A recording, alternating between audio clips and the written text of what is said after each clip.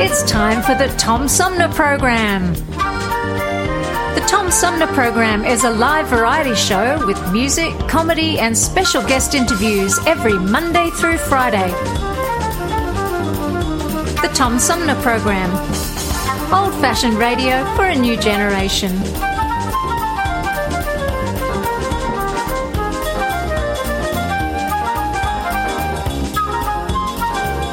Our theme music is Fruit of the Louvre, provided by flick composer-producer Howard Eddy.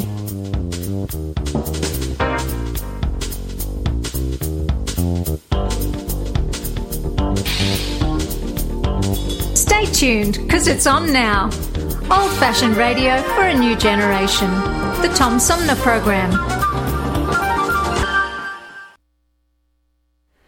Hey, good morning, everybody. Welcome to the show. I'm Tom Sumner, and today is Holocaust Remembrance Day. Now, it's been long enough now that that's not one of those things that we have a big cookout about, but I saw it on the calendar, and I thought, I'm going to look in the archives and see what I've got, and to my surprise and delight, I had some really interesting conversations with people over the last few years that really sort of tie into remembering the Holocaust, starting with Deborah Dashmore from the University of Michigan.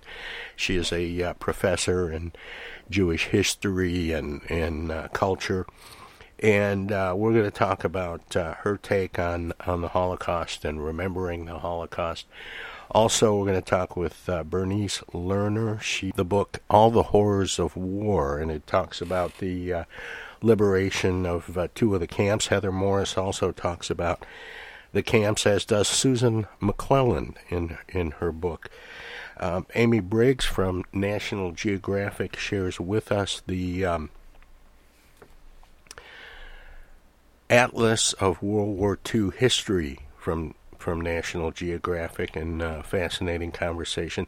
But we've really got it jam-packed. It's five guests all jammed together, so it should be a pretty interesting show, and it does talk about some of the reasons why we remember these historical dates and events.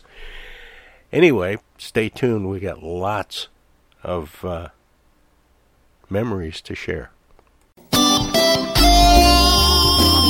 Old-fashioned radio for a new generation. The Tom Sumner Program.com. The Tom Sumner Program.com. The Tom Sumner Program.com.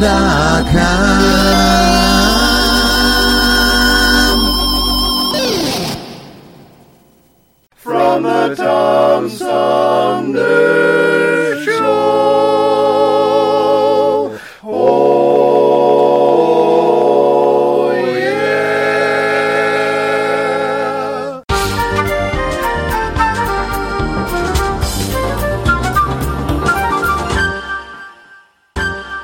And welcome back, everybody. This is the Tom Sumner Program, and my guest this hour has been on the show before to talk about her role as editor-in-chief of the Posen Library of Jewish Culture and Civilization. She is also a professor of history and Judaic studies at the University of Michigan, and we're going to talk about something a little different. We're going to talk about Holocaust Remembrance Day, which is coming up tomorrow. Anyway, Deborah Dashmore joins me by phone. Hi, Deborah. Welcome back. It's good to talk to you again. It's really nice to be back. Thanks, Tom. How long has Holocaust Remembrance Day been around? Well, it was a day that was chosen by the European Union, so it hasn't been around that long. I mean, it's decades, clearly. People have a different sense of time.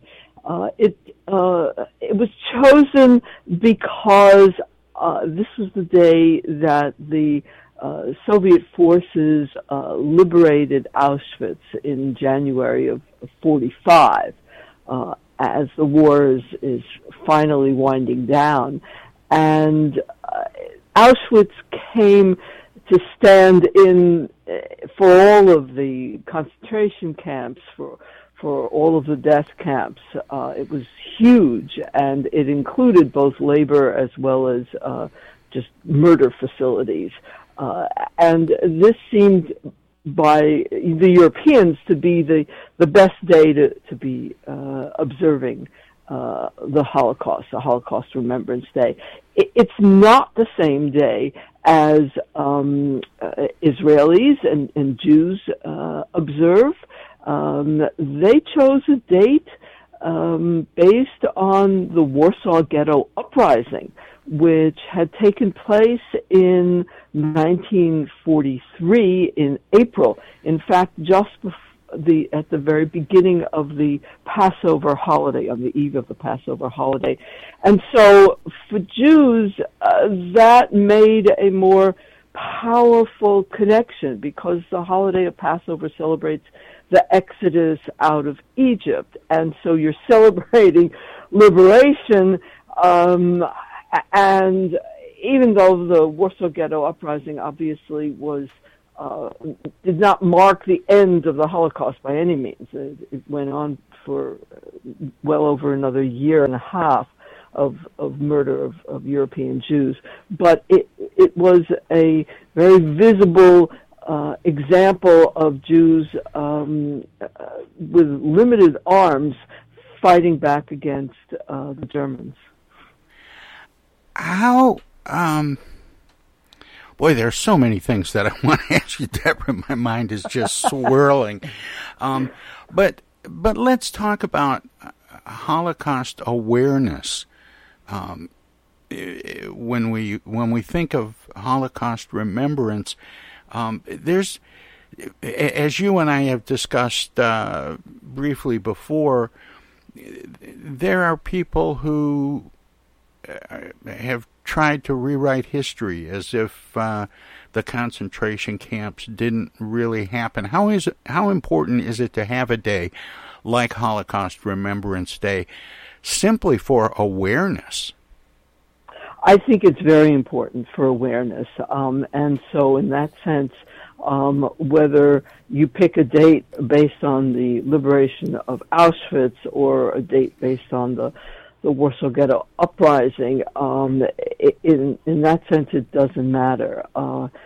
People who are called Holocaust deniers, falsify history, and they falsify history because they want to glorify the murder of millions of Jews, and that is to say, by denying that it happened, they want to make the anti-Semitism that was behind that murder, that fueled those murders, seem not very important, right? One of the things we recognize with Holocaust remembrance is what hatred and anti-Semitism can produce, and that's really crucial to remember that. You know, Auschwitz and a couple of other camps are fairly well known, but how many camps were there in all? Oh my gosh, that's a good question. There are tons. and I'm not trying to put you on the spot. I just thought that was a number you might know. I don't know the actual number. I do know that if you look at a map of Germany, Poland, Eastern Europe, that has the camps, it's just stunning, the numbers. They just dot the map all over the place. So there were many, many camps of various kinds, right? Because there were concentration camps that were slave labor camps. There were a smaller number of concentration camps that just murdered people, like Treblinka or Sobibor. There were concentration camps that had just female population. It was an extraordinary, complex, massive network of exploitation and death. When the Russians pulled into Auschwitz and liberated that camp, was that the mission they were on, or did they discover it on their way to somewhere else? It was the second one, Tom. They discovered it on the way to somewhere else, and that was generally true for most of the military liberation of the camps. I wrote a book on the experiences of Jewish GIs in World War II, and the ones who liberated the camps all said, the first thing we sensed that was something wrong was the smell. It was the smell of the stench of death. Yeah. And it was powerful around, for miles around. And as they would get closer, they're trying to figure out where are they, going? What are they going to see? So these were not military targets. No. And the issue of who knew what and when is one that's historically been treated maybe a little more delicately than it should have. How is it possible that many camps were unknown,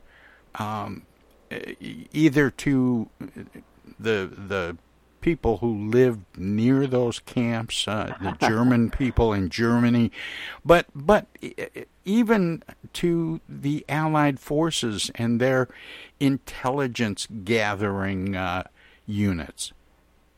So that's a complex question. These camps were known to the people who lived nearby. They knew about them. You couldn't not. Just the smell, as I'm saying.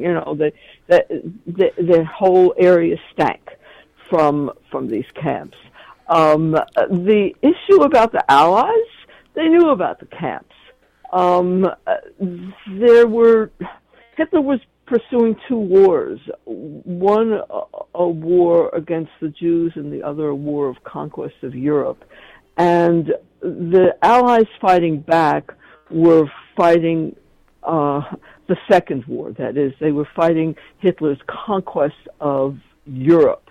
That was the war they were pursuing. They were not fighting against Hitler's war against the Jews. And that, I think, is what makes it complicated. So that although the Germans were willing to take valuable military supplies like trains and stuff and divert them in order to murder Jews, right, to put Jews into them rather than using them for troop movements and stuff to fight that war against other Europeans, against the Russians, and later after D-Day against Allied troops in Europe, Americans and Brits. The Americans, the Allies, and Brits were not willing to, let's say, divert airplanes that were flying right by Auschwitz to drop bombs either on the camp or on the rail facilities heading up there. Recently, a colleague of mine wrote a really lovely piece in commemoration of one of the flyers, African-American flyers of the Tuskegee Air Group.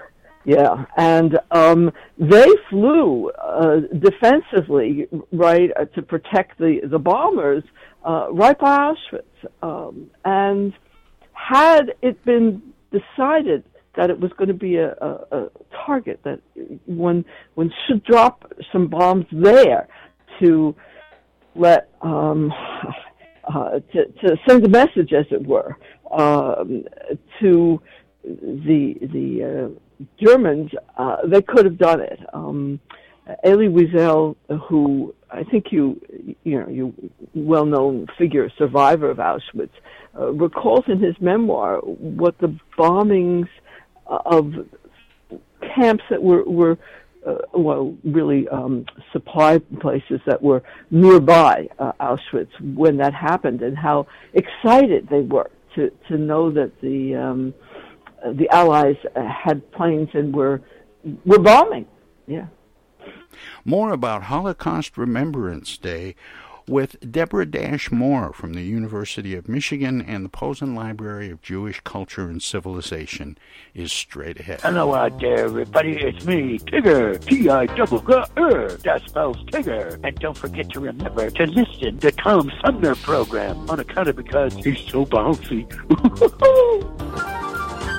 I'm Julie Lopez with Crime Stoppers. Have you ever wondered what to do if you have information about a crime or the whereabouts of a felony fugitive and you want the police to know but you need to remain anonymous? Well, here's what you can do. You can go to p3tips.com or download the mobile app. You can go to Crime Stoppers of Flint and Genesee County's Facebook page and click on the Leave an Anonymous Tip tab, where you can call 1-800-422-JAIL. All methods are anonymous, and if your help leads to a felony arrest, you may be eligible for a cash reward. Remember, your voice matters. Our lives have been turned upside down by COVID-19. When a vaccine becomes available, it's critical that all of us get it. What we do as individuals will impact everyone's health, including those who can't get the vaccine. We won't get through this unless everyone takes part. Now is the time to get up to date on all recommended vaccines for both kids and adults. Experts say it's more important than ever for everyone to get their flu vaccine this year. And if you're older, you should get both the flu and pneumonia vaccines, since both illnesses can make COVID-19 even worse. Vaccines are available at a lot of convenient places, so be an example for friends and loved ones and encourage them to get vaccinated too. We all want to reunite, travel, and get back to school and work. But that means we all need to get on board. This is the time to do what's right for each other. Get vaccinated. It's our best shot. Hey, this is Tom from the Tom Sumner Program. Catch me and a gaggle of great guests weekdays on Our Voices Radio, WFOVLP 92.1 FM. You never know who might drop by. Joe By from the Blue Hawaiian. Dan Serling. Congressman Dan Kildee. Alexander Zonjic. Actor, comedian Joe Napodi. Woodrow Stanley. U.S. Senator Debbie Stabenow. State Senator Jim Ananich. Comedian Brian McCree. The unknown comic. Mark Farner. And Tom, I want you to know Tom's my friend. You've always got great questions, and you know the material, and you care about it, and that's impressive. Nice to be with you, Tom. And I admire you for reading all of that. I haven't read the whole thing. I'm willing to admit that. Hey, Tom, this is my favorite interview always. It's like having coffee at the kitchen table with you. Tune in Monday through Friday from 9 to 12 right here on 92.1 of a kind, and check out our website at TomSumnerProgram.com. Discoveries. They happen when we least expect them, in places we thought we knew. And discoveries have a way of teaching us a little more about ourselves along the way. Welcome to Flint and Genesee County, where up north meets down south. Home to Michigan's largest county park system and a vibrant culture. A place filled with discoveries we've yet to make, throughout acres of beautiful lakes, wetlands, and woods, and in the diverse city beyond. Where the uplifting melodies of gospel choirs fill the air. Where the work of renowned artists color the galleries and museums. Where the fresh fruits and vegetables at the downtown farmers market awaken our senses. And where the cultural center and planetarium broaden our view of the world. Let's spend a few days enjoying the wonders of Flint and Genesee County, where the joy of discovery is pure Michigan. Your trip begins at michigan.org. Hi, I'm State Representative Sarah Anthony. Our community and communities across the country are seeing a rise in gun violence. Firearm injuries are one of the leading causes of death among children. Parents, it is your responsibility to know where your firearm is at all times. First, lock your gun away somewhere safe. Also, make sure that it is disassembled and unloaded. It's up to us to prevent gun violence in our community. This is Congressman Dan Kildee, and you're listening to the Tom Sumner Program. more about Holocaust Remembrance Day with Deborah Dash Moore from the University of Michigan, and the Posen Library of Jewish Culture and Civilization is straight ahead. Deborah, this is actually kind of a two-part question. The first part is, why is it important to remember the Holocaust? And then part two is, if the answer to part one is to learn from the horrors of the past, how is it that it seems that in today's political climate we haven't learned from the horrors of the past? Oh gosh. So you're right. The answer is to learn from the horrors of the past so that we don't repeat them, right? And one of the things that the Posen Library of Jewish Culture and Civilization does is it offers people access, especially in the online version, which you can register for free, and you have access to these incredible pieces of writing, of reflection, of art, of resistance that Jews produced during the war and after the war, survivors produced as means of holding on to the memory, and also as a means of trying to learn from what the experience was, so that it wouldn't happen again. Among the things that you discover in the Posen Library of Jewish Culture and Civilization is this belief that there's a conscience of the world. And I think that while Jews held on to this belief, they were later sorely disappointed that there didn't really seem to be a conscience of the world, right, that would motivate governments to try to rescue people. And I think that, unfortunately, is still true. We don't have a conscience of the world, and the horrors of the past keep on recurring, in part because of this lack of commitment to decency and humanity, instead of a lust for power and an embrace of hatred. You know, you mentioned the Tuskegee Airmen, and I had a couple of Tuskegee Airmen on my show over the last few years, but there are few, if any, left now. And yes, that's true of survivors of the camps and really veterans who served in the units that liberated camps around Germany and surrounding countries. As we lose people that had a direct connection, is it harder now to keep that memory intact and recorded? Well, I think we've been very fortunate to have recordings, that is, interviews with many survivors. So we do have documentation that way, and it's a mediated experience, but it is an experience that lets you hear the voices and learn directly from survivors.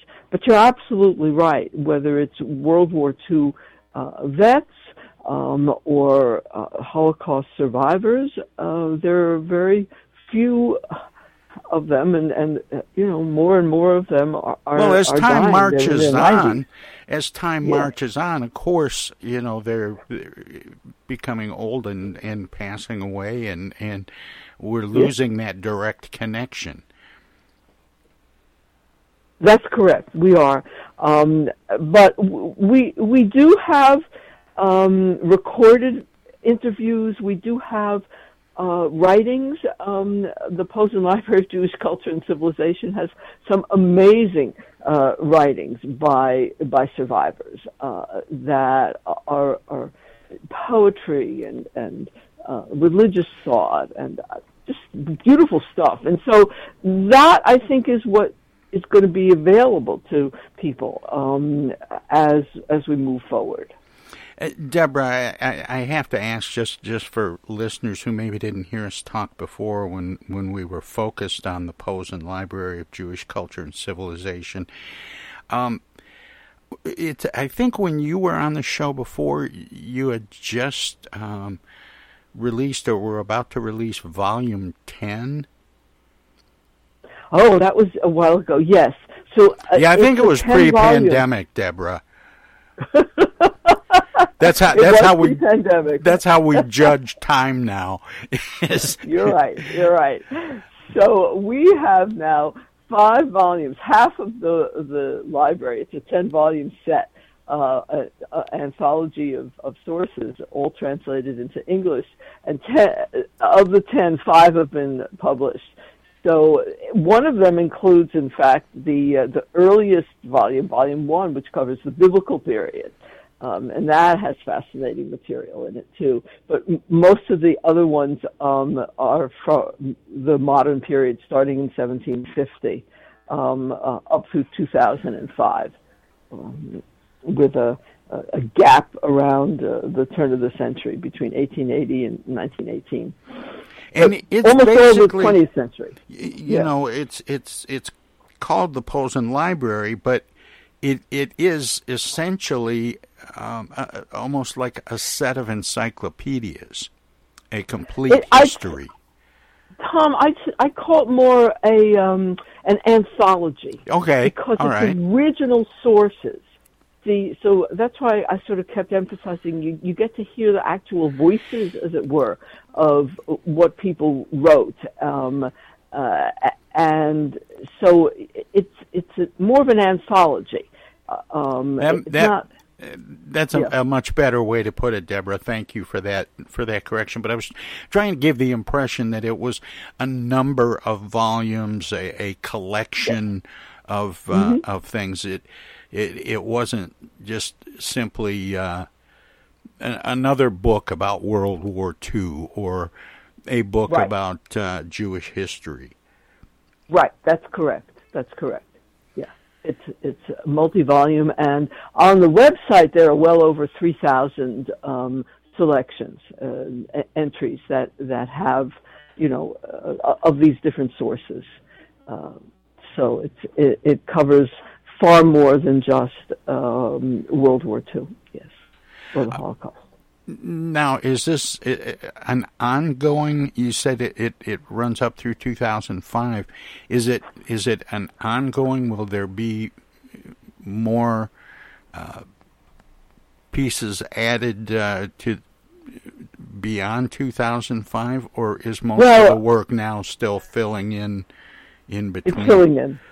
Yeah, it's filling in because we have commitments. Volumes 2, 3, 4, and 5. We have to get those out, right?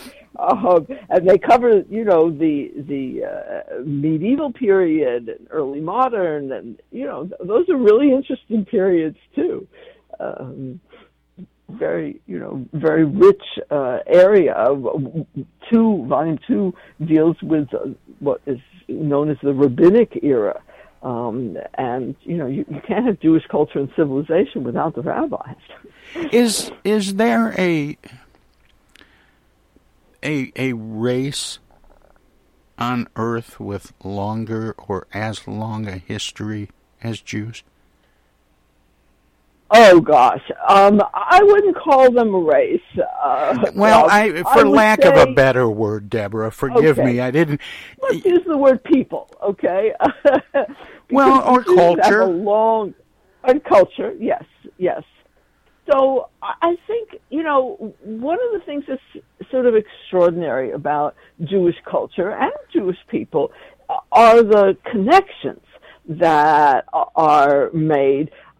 You have Greek culture, for example, but ancient Greek is very different from modern Greek, and it's not like they're able to talk to each other. Whereas contemporary Jews can, in essence, sort of talk to the ancient Israelites because their Hebrew and today's Hebrew is pretty close. You can sit down and read that Bible if you know modern Hebrew. And I think that that's what's truly amazing, is this ongoing conversation that Jews keep having with those who came before them. And it's sort of built into the culture, the discussions, the argumentation. You have in Talmud debates, and it even though they'll say, well, we go with the majority rule, they give you the minority voice. And later on, it may happen that some Jews will come along and say, I think the minority was right. and things start to change. So that's what's really extraordinary, is that Jews keep on engaging with what's there in the past, arguing, reinterpreting, claiming it for themselves in different ways. That's what's really unusual. Now, as we mentioned earlier, Deborah, tomorrow is Holocaust Remembrance Day, January 27th, 2022. And I guess what I'm wondering is, are there special recognitions and things that happen in the U.S. and in Europe to commemorate the day? Oh, yes. So definitely there are special moments. Usually there are convenings, memorial services. There are various monuments that have been built to help remember, to remind people, and often there are formal gatherings there. I'm sure you will find in the news tomorrow reports of these in Europe, as well as there will be here in the States also. Yes. These usually, in fact, in the States,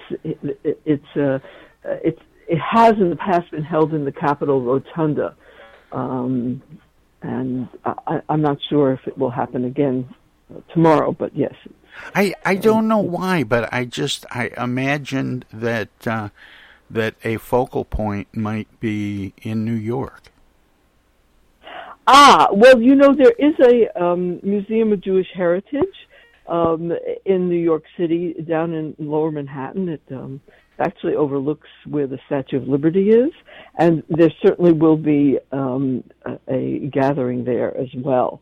But because of the U.S. Holocaust Museum in D.C., the United States has often done its formal political acknowledgement of the day in the Capitol Rotunda.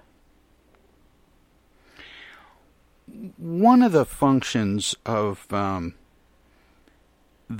Posen Library of Jewish Culture and Civilization has got to be a resource for parents and teachers who want to teach young people about things that they hear about but maybe don't learn very much about, other than looking to resources like the Posen Library.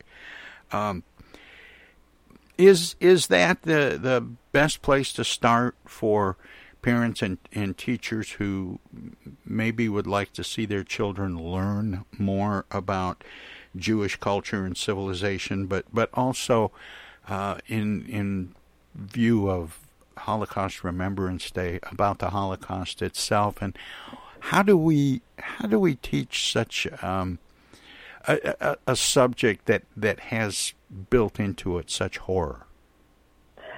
So that's a great question, Tom. And one of the things that we've done at the Posen Library of Jewish Culture and Civilization is we've created some short teaching clips. They're 3 to 5 minute videos, also for free.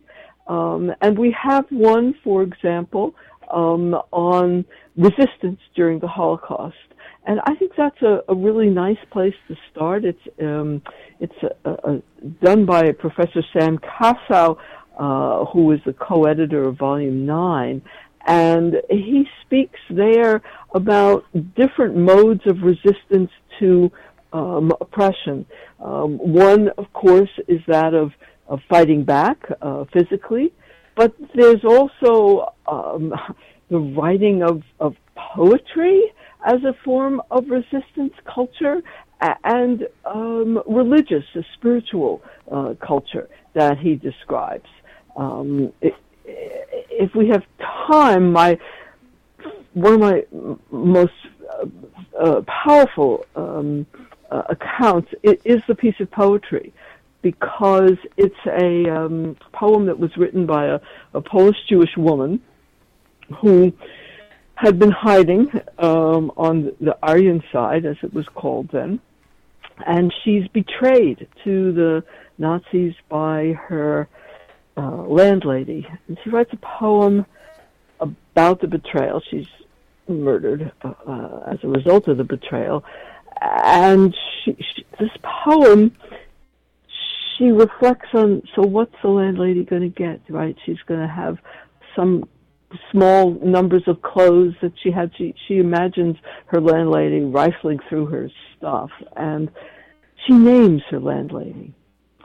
And at the end of the war, there are trials, and this woman who betrayed her is put on trial, and the poem is brought as testimony against her, and she's convicted. And I think that's something, you can teach to children, right? It's important for them to learn. Yeah. My guest is Deborah Dash Moore. She is the editor-in-chief of the Posen Library of Jewish Culture and Civilization. She also teaches history and Judaic studies at the University of Michigan. Deborah, will you be participating in remembrances tomorrow? Yes, but here at the university, yes. At the University of Michigan in Ann Arbor. Yeah, right. And are those events that you have helped to bring about and host or facilitate in some way? Actually, not this year, although I have in the past. But COVID really upsets everything, and I think that everything is going to be, available remotely. In the past, we used to gather physically and read the names of people who were murdered, and all the students, and faculty and staff. We would all take turns reading names. It would go on obviously for many hours. I was going to ask about that. That's fairly common in remembrances. I know I have some acquaintances who participate regularly in remembrances of the Edmund Fitzgerald, which in Michigan we know a lot about. But it's a lot different when you have a group of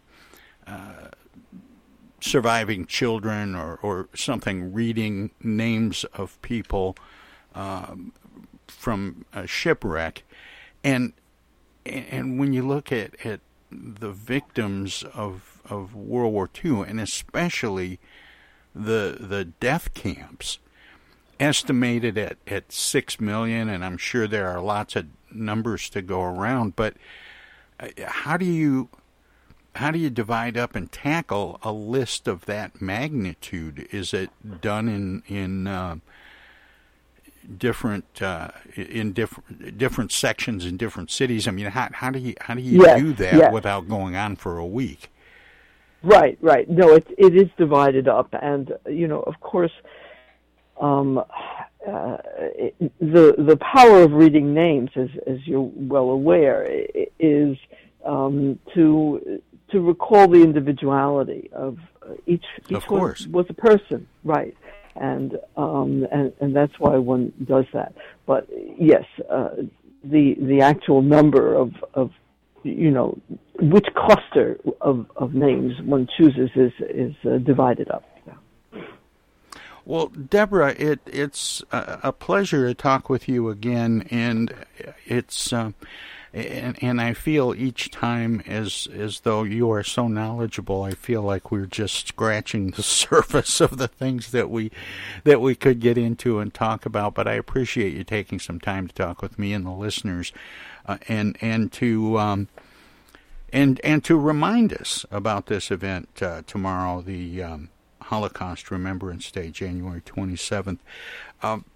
Deborah, I always give guests an opportunity to let listeners know where they can go to dig down a little deeper and find out more. What is the website for the Posen Library? Sure. So the website is called Posen Library. That's POSEN Library, one word, .com.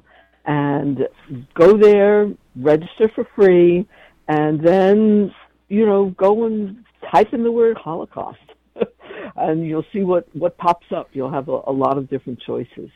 It's a great way to learn about Jewish culture and civilization as a way of responding and memorializing all those who were murdered during the Holocaust.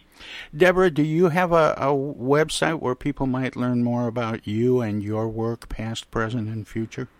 I do. It's at the University of Michigan, and probably the easiest way to find it is to type in my name as a single word, Deborah-Moore.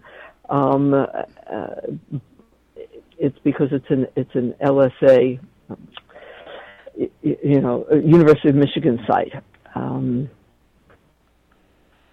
Gotcha.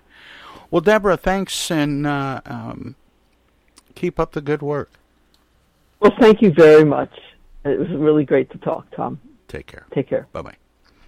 Deborah Moore is the editor-in-chief of the Posen Library of Jewish Culture and Civilization. She's also a professor of history and professor of Judaic Studies at the University of Michigan. We'll have more of the Tom Sumner program straight ahead.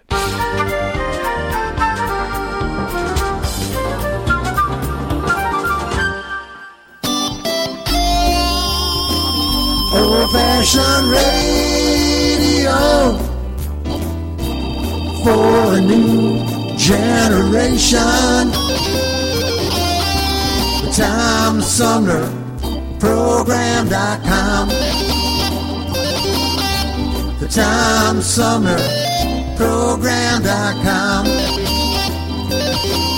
The Tom Sumner Program.com.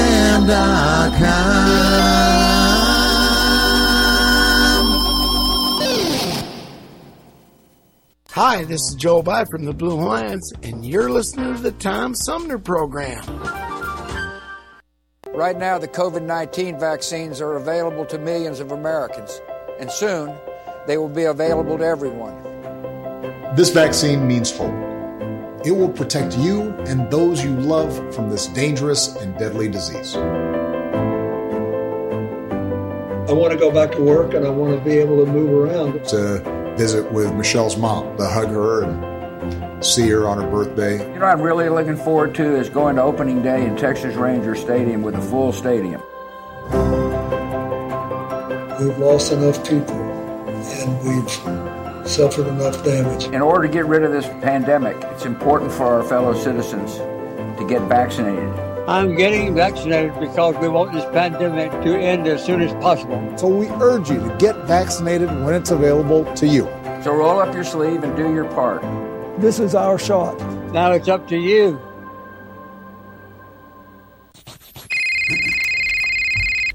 Yo, speaking.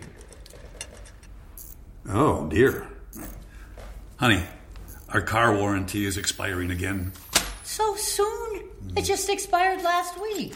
You don't even own a car! Not now, Dana. Your father's on the phone. Hey! Mom and Dad, you're being scammed. It's a robocall. Scammers are using new technology and clever tactics to make more and more calls that look legitimate but are hard to trace. They can make it look like they're calling from any number, even from numbers of people you know. My robocall crackdown team is working with state and federal partners to stop the robocalls for good, but I need your guys' help. Don't trust your caller ID. Verify you're really talking to the person whose number appears when your phone rings. If you accidentally answer a robocall, hang up right away. Engaging in conversation will only lead to more calls. Use a call blocking app on your cell phone that stops robocalls before they interrupt your day. And if you do get a robocall, file a complaint with my office online at mi.gov/robocalls. And Mom, Dad, please do not give your information out to these scammers over the phone. They're just trying to trick you. Well, at least they call. No, I get it. You're busy. But you know Janine's daughter is a doctor. She calls every week. A doctor. I'm Michigan Attorney General Dana Nessel. Visit mi.gov/AG complaints for your connection to consumer protection. It's 2022, and this year the Tom Sumner program begins its 14th year. It would not be here without support through the years from individuals and organizations like these. Seth David Radwell, East Village Magazine, Flint Institute of Music. Hello, I'm Maestro Rickety Mag. Flint Community Schools, MTA Flint, Flint Comics and Entertainment, Hamady Complete Food Center, the Flint River Watershed Coalition, W.H. Wisecarver, the Genesee County Road Commission, Lone Museum Auto Fair, Thomas Appliance, the Genesee Health Plan, Swiftlet Technology, Mott Community College, it's Pure Michigan. Friends on Facebook have also helped by contributing to the show's online fundraisers 2 or 3 times a year. If you would like to help the Tom Sumner program continue to thrive by becoming a sponsor, send an email of interest to tom@tomsumnerprogram.com. Add your name to the list of supporters, past, present, and future. Technical assistance for the Tom Sumner program is provided by Swiftlet Technology, engineering and IT services at swiftlet.technology.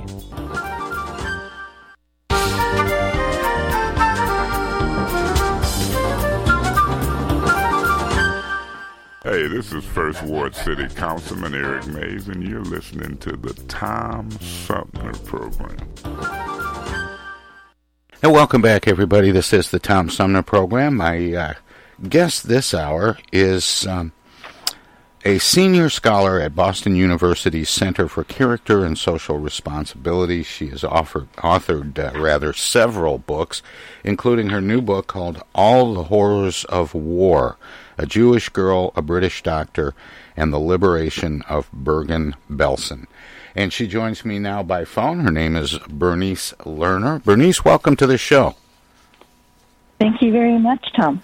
This is going to sound a little bit silly considering how serious a topic is covered in this book. But when I see the book cover and I see the line, "A Jewish Girl, a British Doctor," it always sounds like one of those things. Walk into a bar.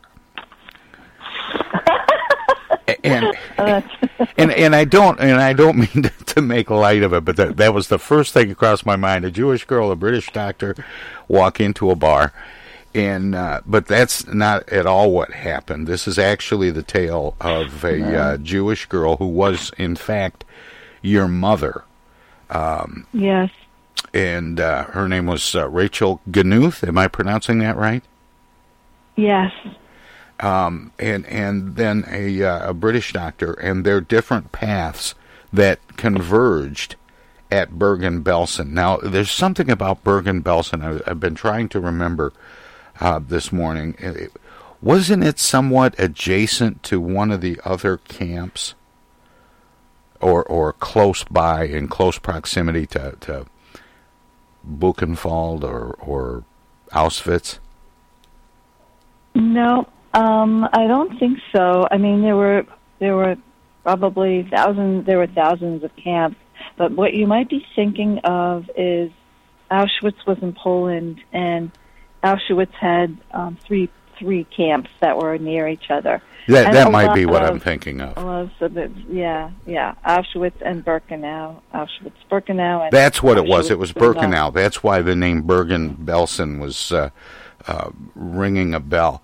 But speaking of remembering those places and the horrors that took place there in those camps, why is it important to continue to gather and collect information and tell the stories of that period of history? Oh, it's a really important period of history.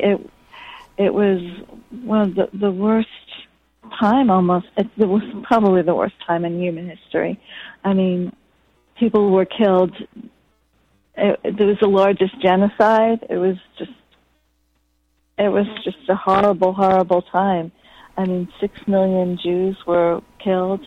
There were Roma and Sinti who were killed. I mean, just because of who they were or who they were born.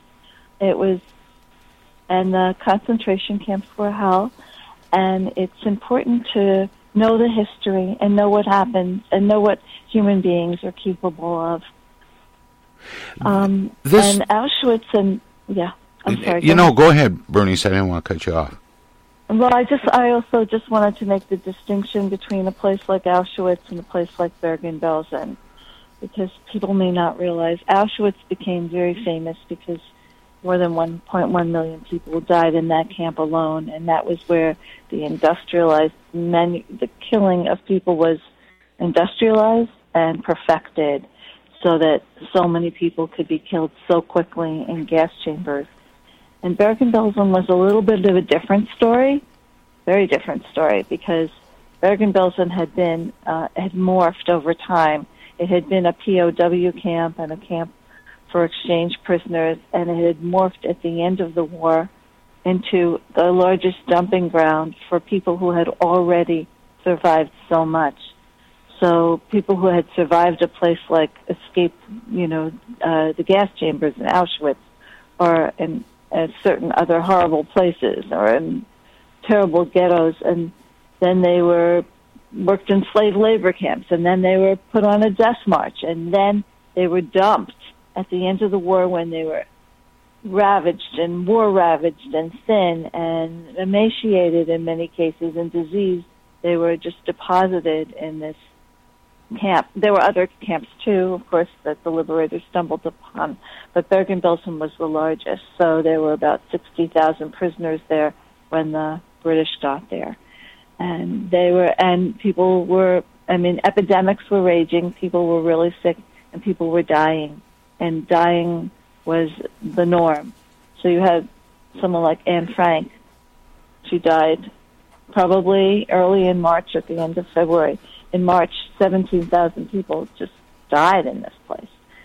So, and there were no gas chambers operating. So you just had the dead and dying lying everywhere in the camp.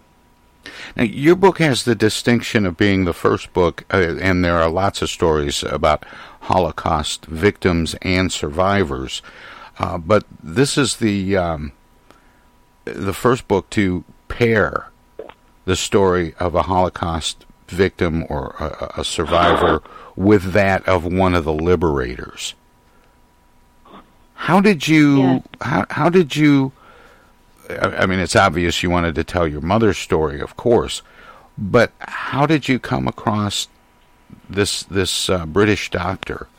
How did that become part of the story you wanted to tell? Well, it all came from the question of how did my mother survive? was 15 years old then, and she had fallen unconscious, and she was very, very sick. She was one of the people who easily could have wound up in the mounds of the dead, and she couldn't remember really what happened to her at the very end of the war. And so I started to really look into the details of the liberation, like how was she actually saved? And the man most prominently associated with the liberation was this man, Glyn Hughes. He was Deputy Director of Medical Services for the British Second Army. And they stumbled upon this camp. It was actually handed over to them by the Germans. And he was responsible for the rescue and relief. And so I got really interested in who was he and what was going on for him at the time. And I looked into him. I tried to figure out, was he biography worthy? And he turned out to be this amazing character that people hadn't known about. Like, have you heard of Oskar Schindler? Do you know Well, of course. Movies? Yes. So he's kind of that kind of a figure because he was very empathetic and caring, and he tried to save as many people as he could with very limited resources. So he became very interesting to me, and I started to really research his life. And then I decided to tell a dual biography about him and my mother in the last year of the war. And interesting how you portray how they got to the camp and then ultimately intersected.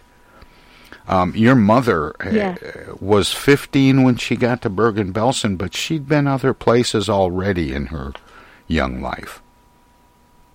Yes, she was deported to Auschwitz when she was 14 with her family. And only she and her sister survived. She never saw her parents again after arriving in Auschwitz, and her 4 younger siblings and her grandmother. Yeah. Was she comfortable talking about her experiences and her memories from then? She was, yes. To me, she was. We had a very unusual kind of give and take because you didn't often see that among survivors and their children. Survivors, it was very painful. It was a very painful thing and horrible, horrible memories. So sometimes you had cases where survivors didn't want to talk, they didn't want to share that part of their lives, or their children who were a little bit afraid to ask. But we had an unusual dynamic, and from a young age, I would ask her questions, and she had a post-war life because she had been so young during the Holocaust. And most Holocaust survivors, those who survived, were older. The vast majority were in their 20s and 30s. They were strong and young and could work for the Nazi war effort. She was very young. She was just a kid. So she had 10 post-war years to sort of have her nightmares before she got married and had children. And then by the time I was a teenager, she still could remember and tell me so much. She still remembers to this day. She's 90 now. And we always talk about, what happened. It was such a trauma. And, so first she would talk to me, and only, I would say, in the last 10 years has she spoken publicly a lot about it to school groups. More with author Bernice Lerner about her book, All the Horrors of War, straight ahead.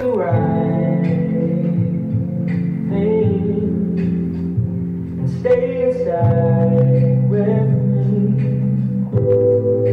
You might just save a life, or 2, or 3, or 4, or maybe 5. Let's save lives.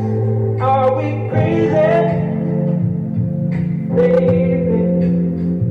This isolated life ain't all that bad. Are we lazy? Maybe, but it's a welcome change of pace from the madness. Are we crazy? Maybe. This isolated life ain't all that bad. Are we lazy?